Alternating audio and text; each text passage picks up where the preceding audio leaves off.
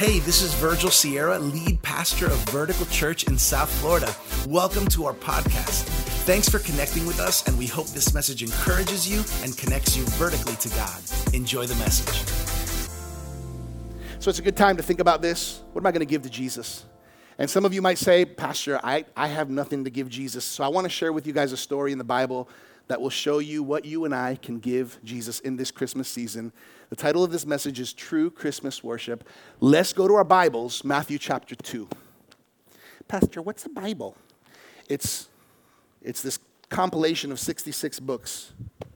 That's the Word of God that so many of us are unfamiliar with and need to become more familiar with. Let's open it up. Matthew chapter 2.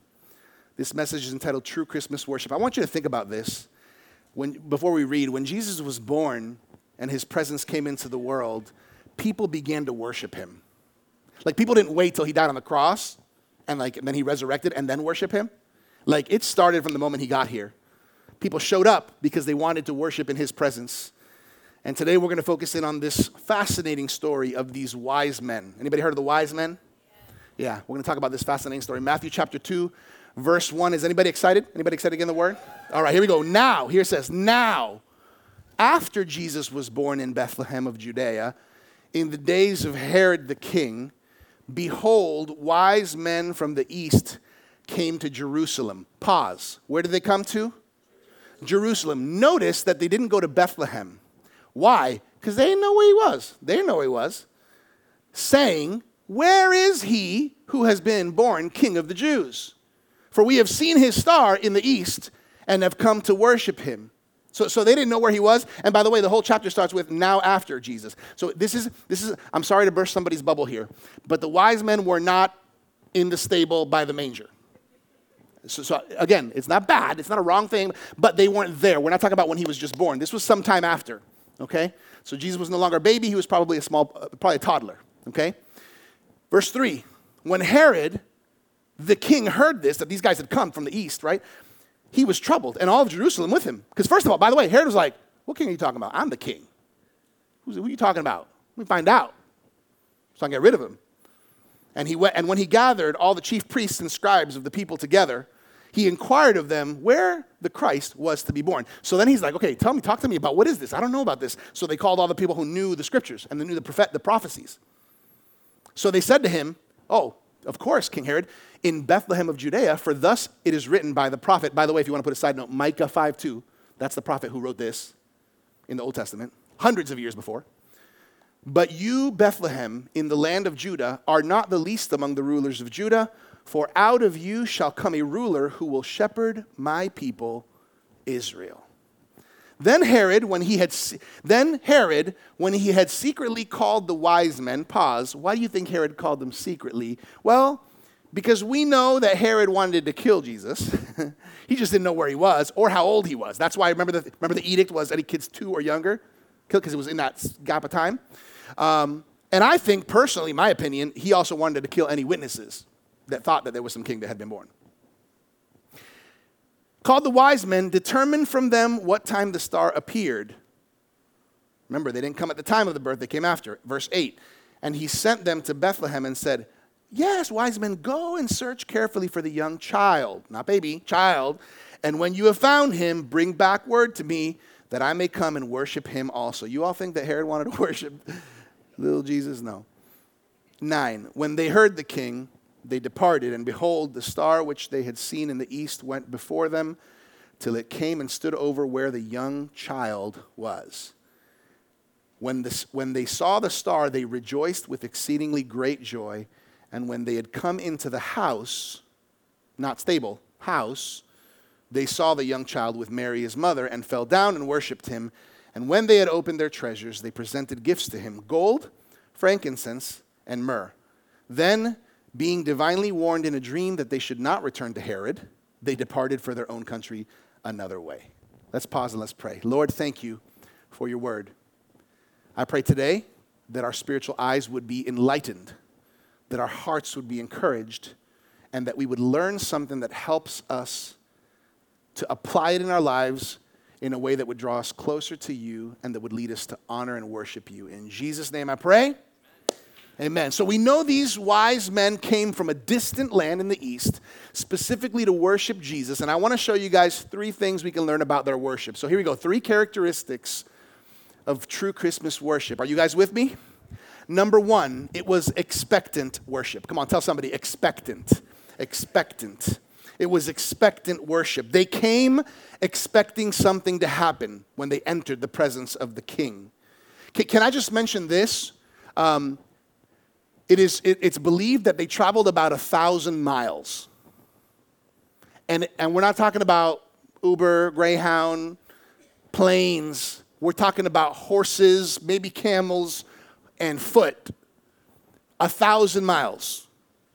These wise men are also known as magi, depending on the type of translation that you read. They're known as wise men. They're known as magi, and they're specifically from the east. We believe that they're from Persia. They weren't Jewish. They weren't Jewish people. They were magicians, astronomers, extremely wise men, and it's apparent that these in particular were believers. Now, before we get too critical on them for being magi, magicians and astronomers and all this, you have to think about this. They were born, every human being and every human culture, we're all born with a natural hunger and desire to know the supernatural. It's something that's in us as human beings.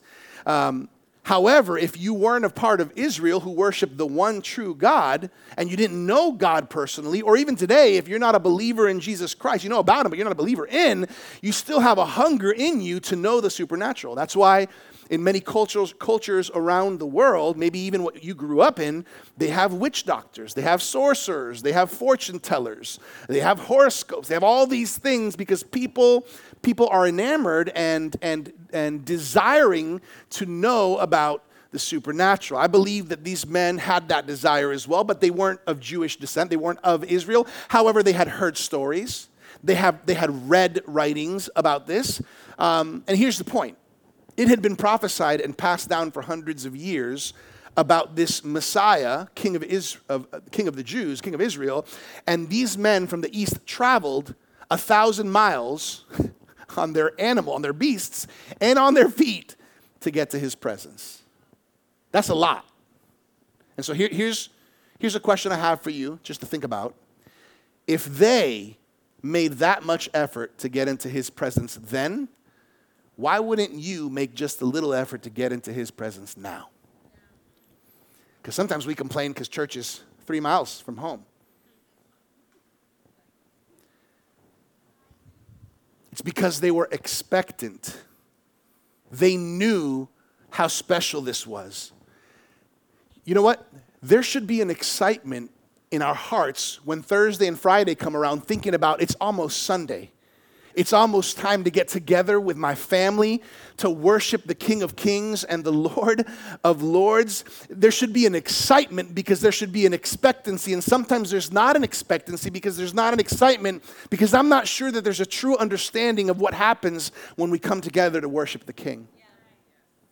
And by the way, you can come to the presence of the King every day at home on your own. You don't need the church. You don't need other people. Praise God. And I want that to happen. But could we agree that there's something powerful when the congregation, when the family of believers, when people come together to worship the King of Kings together, there's something powerful that happens.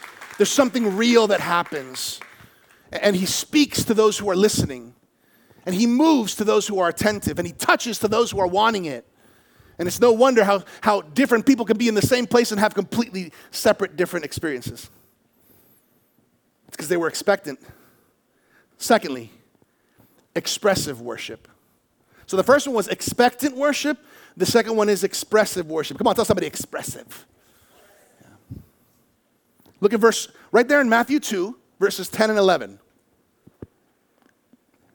When they saw the star, they rejoiced with exceedingly great joy. And when they had come into the house, they saw the young child with Mary, his mother, and fell down and worshipped him. And when they had opened their treasures, they presented him gifts, gold, frankincense, and myrrh. Okay, so listen to this. First of all, they rejoiced, in this version that I'm reading, New King James Version, they rejoiced with exceedingly great joy. Like the Bible could have just said that they rejoiced, right? But it says that they rejoiced with joy, and then it says they rejoiced with great joy, but it doesn't even stop there. It says that they rejoiced with exceedingly great joy. In other words, they expressed their worship. Here's a good point. Worship is something we express. I thought it was the store in the mall. Yes, Express is a store in the mall. But worship is something we express. It's funny to me because throughout the years, I grew up in church. I'm a church kid. I'm a pastor's son. I'm a PK. I grew up all my life in church. So it's hard for me to identify sometimes with some people, but I've met a lot of people on my journey, and even here at church throughout the years, who have a hard time with expressive worship. And the reason they have a hard time with expressive worship, I remember one guy told me once, Pastor, I grew up in a culture that was very, regarding church, was very quiet, very reserved, and very still, right? Very sobering, so to speak. And I said, I completely understand that. And this other guy told me, in fact, when I first started coming, I was a little uncomfortable with the music part, because they don't even know how to talk about worship. I like the word, I like the teaching, but a little uncomfortable. And so I had this one guy who told me, I actually didn't like coming to church until the worship part was finishing, until it was almost over. And then later came back and told me, I get it now. I enjoy coming. I get here early now. And the same thing, another lady who told me, I wasn't used to it. I kind of didn't like it. And now I get here early, Pastor, because I understand the heart behind expressing my love, expressing my worship to the Lord. And maybe today's your first day here. And that's exactly what you thought. Like, oh my gosh, there's people here like moving in church, Like I can hear their voices, and it's, and maybe it's a little bit different or weird for you. Let me just tell you, it's okay, and it's a beautiful thing. It's a beautiful, beautiful thing. It also says, by the way, the word is good. Like the word is good, and it's important. But the word with the worship, it's a powerful combination. You don't want just one, you want them both. It also says here, and fell down and worshiped him. Now, when you study this in the original Greek writings, the words that are used here, it literally means to fall down violently and be shattered. Have you ever seen somebody like fall down violently and be shattered? This is what the wise men did when they came into the presence of Jesus, the child, in this home. Think about this. Many of us here have, think about children between babies and 2 years old, like that gap. Many of us have kids or nephews or grandkids. Anybody got a child, like a grandchild, nephew, or a kid around that, kind of 1, 2, toddler? Anybody? Or anybody? All right, so all of you, you're like me. When you see them, you melt, right? And you're like, oh, and you hug, and you kiss, and you grab, and you take pictures, right? But nobody's like, oh, there's a kid. I worship you. Like nobody's bowing down, falling, shattered, and broken to worship the child. Because your child ain't Jesus. And neither is mine. So these men walk into a house, they see a toddler, and something in them caused them to fall violently to the floor and worship. You tell me, this was no ordinary child. And by the way, these weren't unintelligent, socially unacceptable men.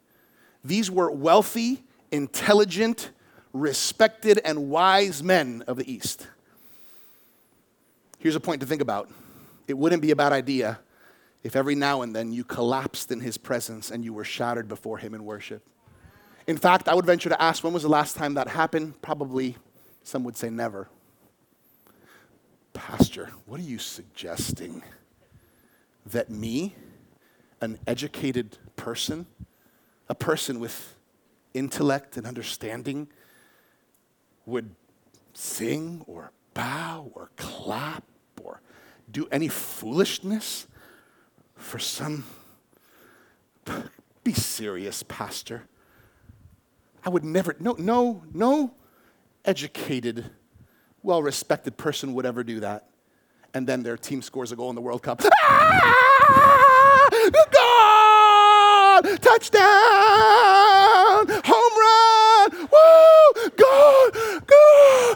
Goal! God! Touchdown!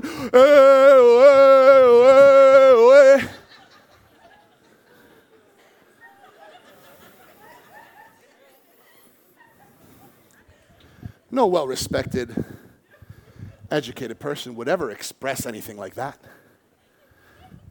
And so what happened is, over time, we exchanged the vertical worship from creation to creator for horizontal worship, creation to creation. And the crazy thing is we see more expressions of worship in the stadiums than we do in the churches. For false, lowercase g gods, who are great at scoring goals. They're worthy of their applause, but they ain't doing nothing for me personally, much less pay for my sins. In fact, they might contribute to my sinning if they're actors or actresses or musicians or writers or singers who sing all kinds of crap to fill my life with crap, because that's the plan and the strategy of the enemy, to fill our lives with stuff that is junk and to take out and avoid and block out and fill space of the stuff that's worth it.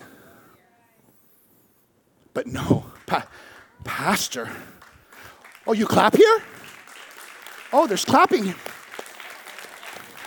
There's clapping here. I thought this was a religious, traditional, serious place. For the God of the universe, these men fell on their faces. They fell down violently and worshiped. Do you understand this? I don't know if you understand this. This is a good point to hear. One day, every knee will bow and every tongue will confess that Jesus is Christ the Lord. Not your favorite soccer player, singer, actress, or political leader. One day, every knee will bow, every tongue will confess. Every billionaire, every political leader, every famous singer, actor, athlete, every atheist, every college professor, every single one, willingly or unwillingly, will bow down before the presence and kneel and confess that Jesus Christ is Lord.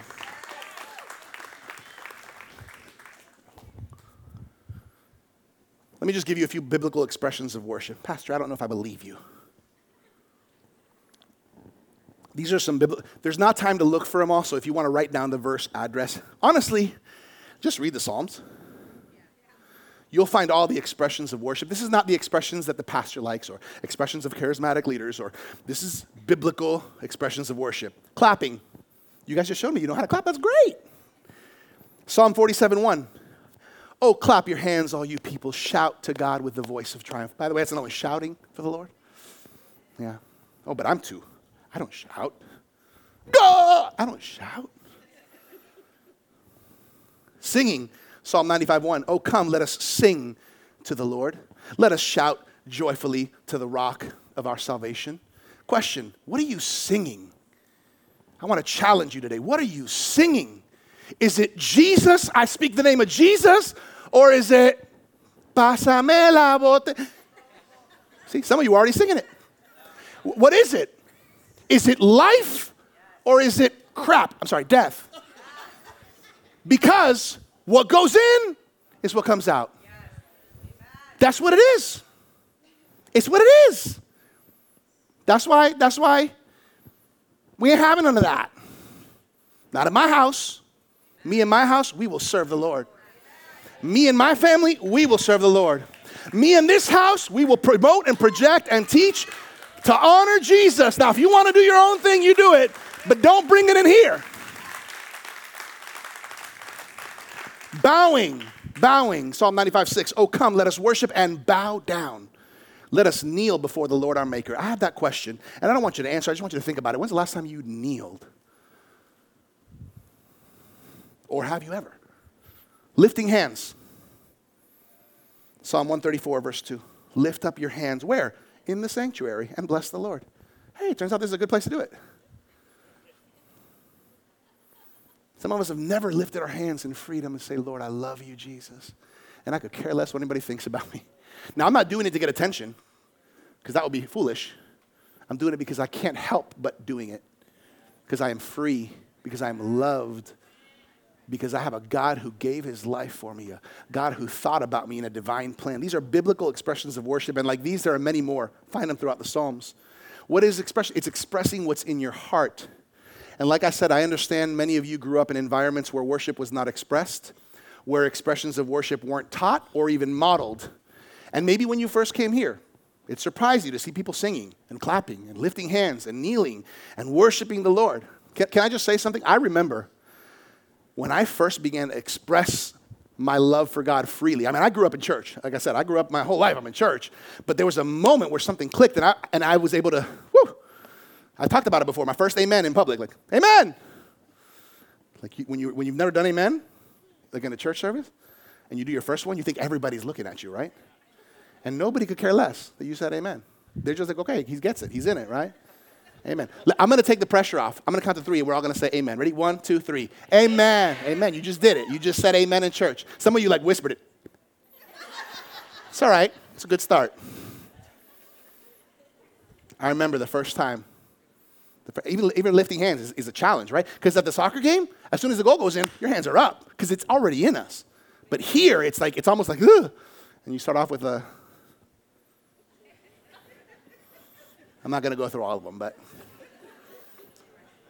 I remember when I felt the freedom and the courage to express my worship to the Lord, and it changed me because it was no longer my mom and dad's faith. It was my faith. It wasn't my church's worship time. It was my worship time. And honestly, I could never go back to not expressing my worship for the Lord. And by the way, we can't confuse expressing our worship with being distracting to others.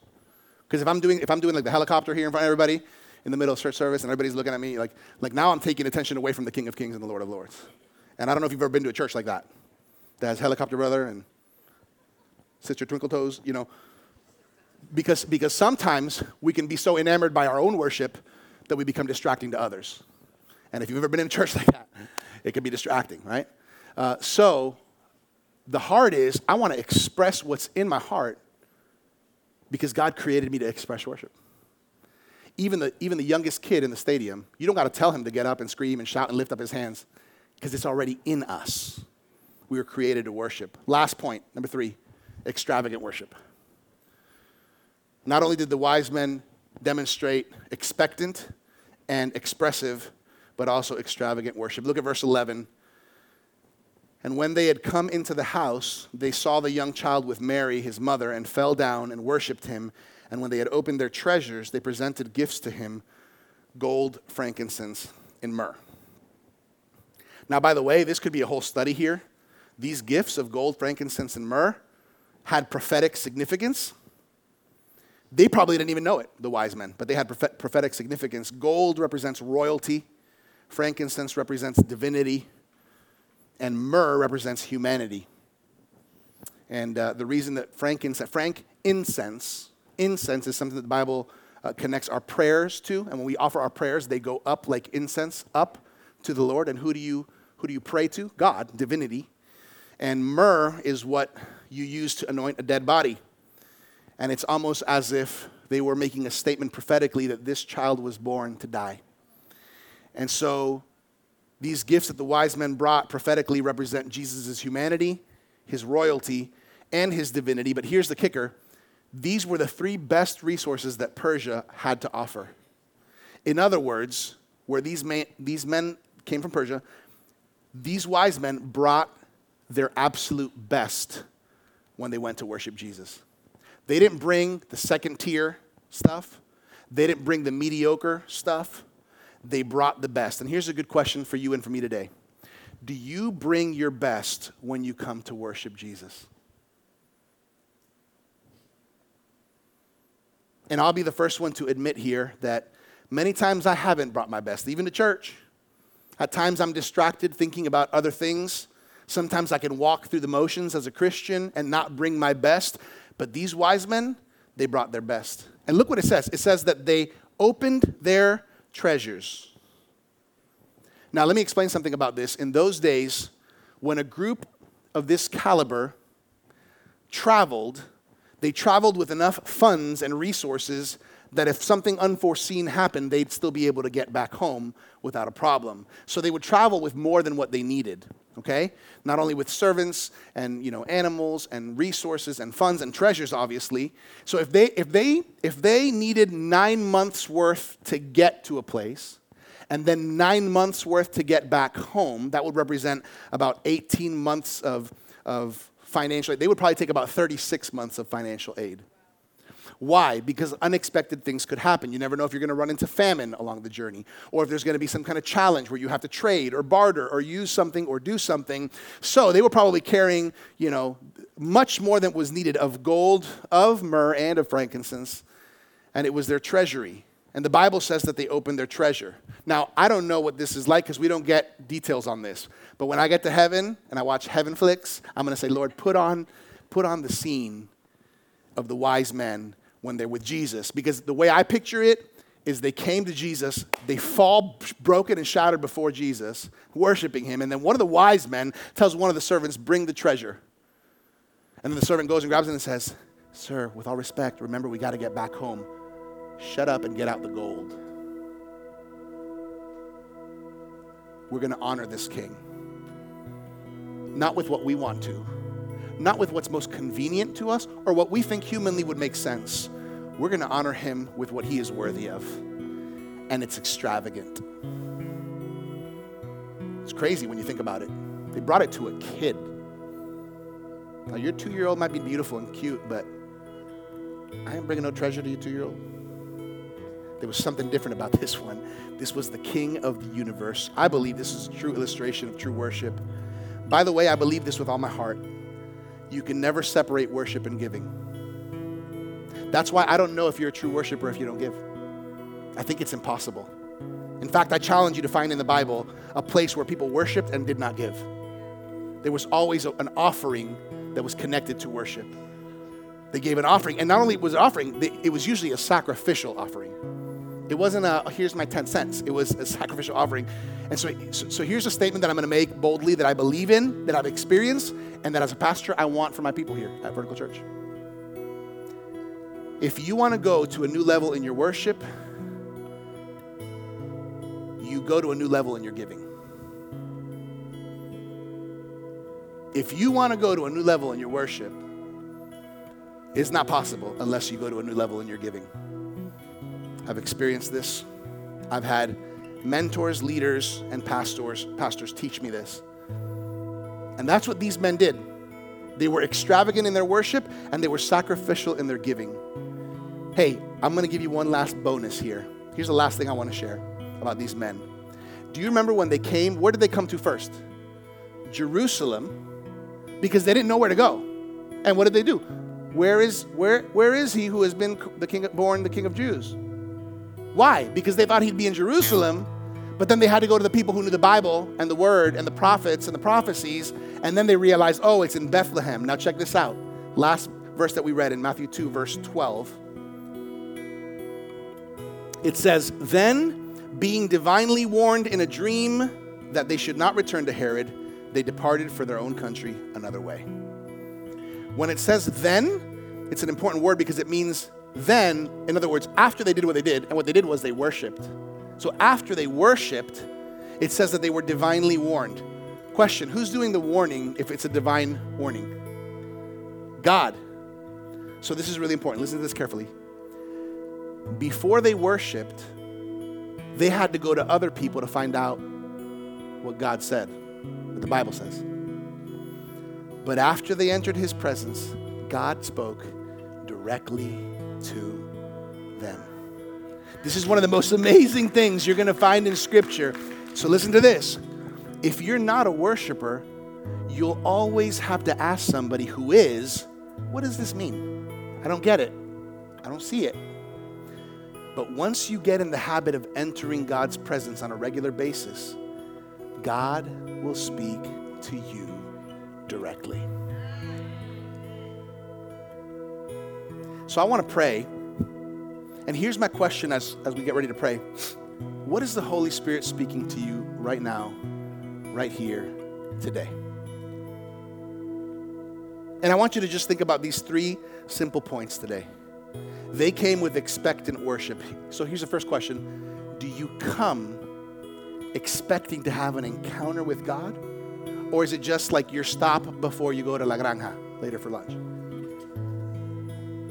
You know what I mean? Like, is it just like, oh, I got to go to church and I got to... Or is there expectancy? Here's another one. They expressed their worship. So it wasn't just in their heart.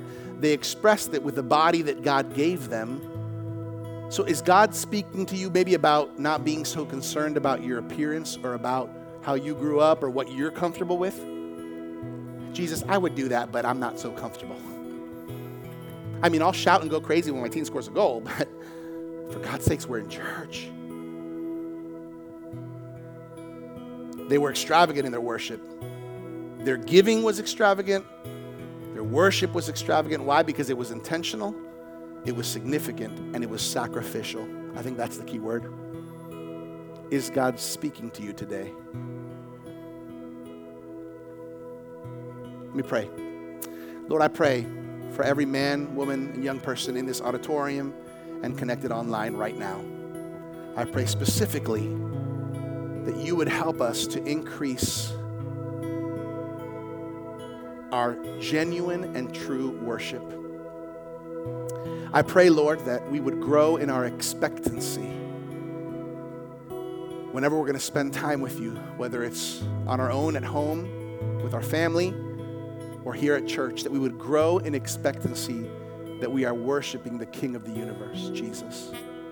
And Lord, I pray that we would become more comfortable each day, each week, each month, each year with expressing our worship in a way that's true and sincere, expressing our love for you through things that maybe we've never done, like singing to you, like bowing, raising our hands, clapping, shouting, and recognizing your goodness and your greatness. And Lord, I also hope that you would speak to us when it comes to extravagant worship, realizing that there's no worship without sacrificial giving. There's no devotion or commitment when there's no cost. And I pray, Lord, that we would learn from these wise men and that we ourselves would be expectant worshipers, expressive worshipers, and extravagant worshipers. In Jesus' name I pray. Amen.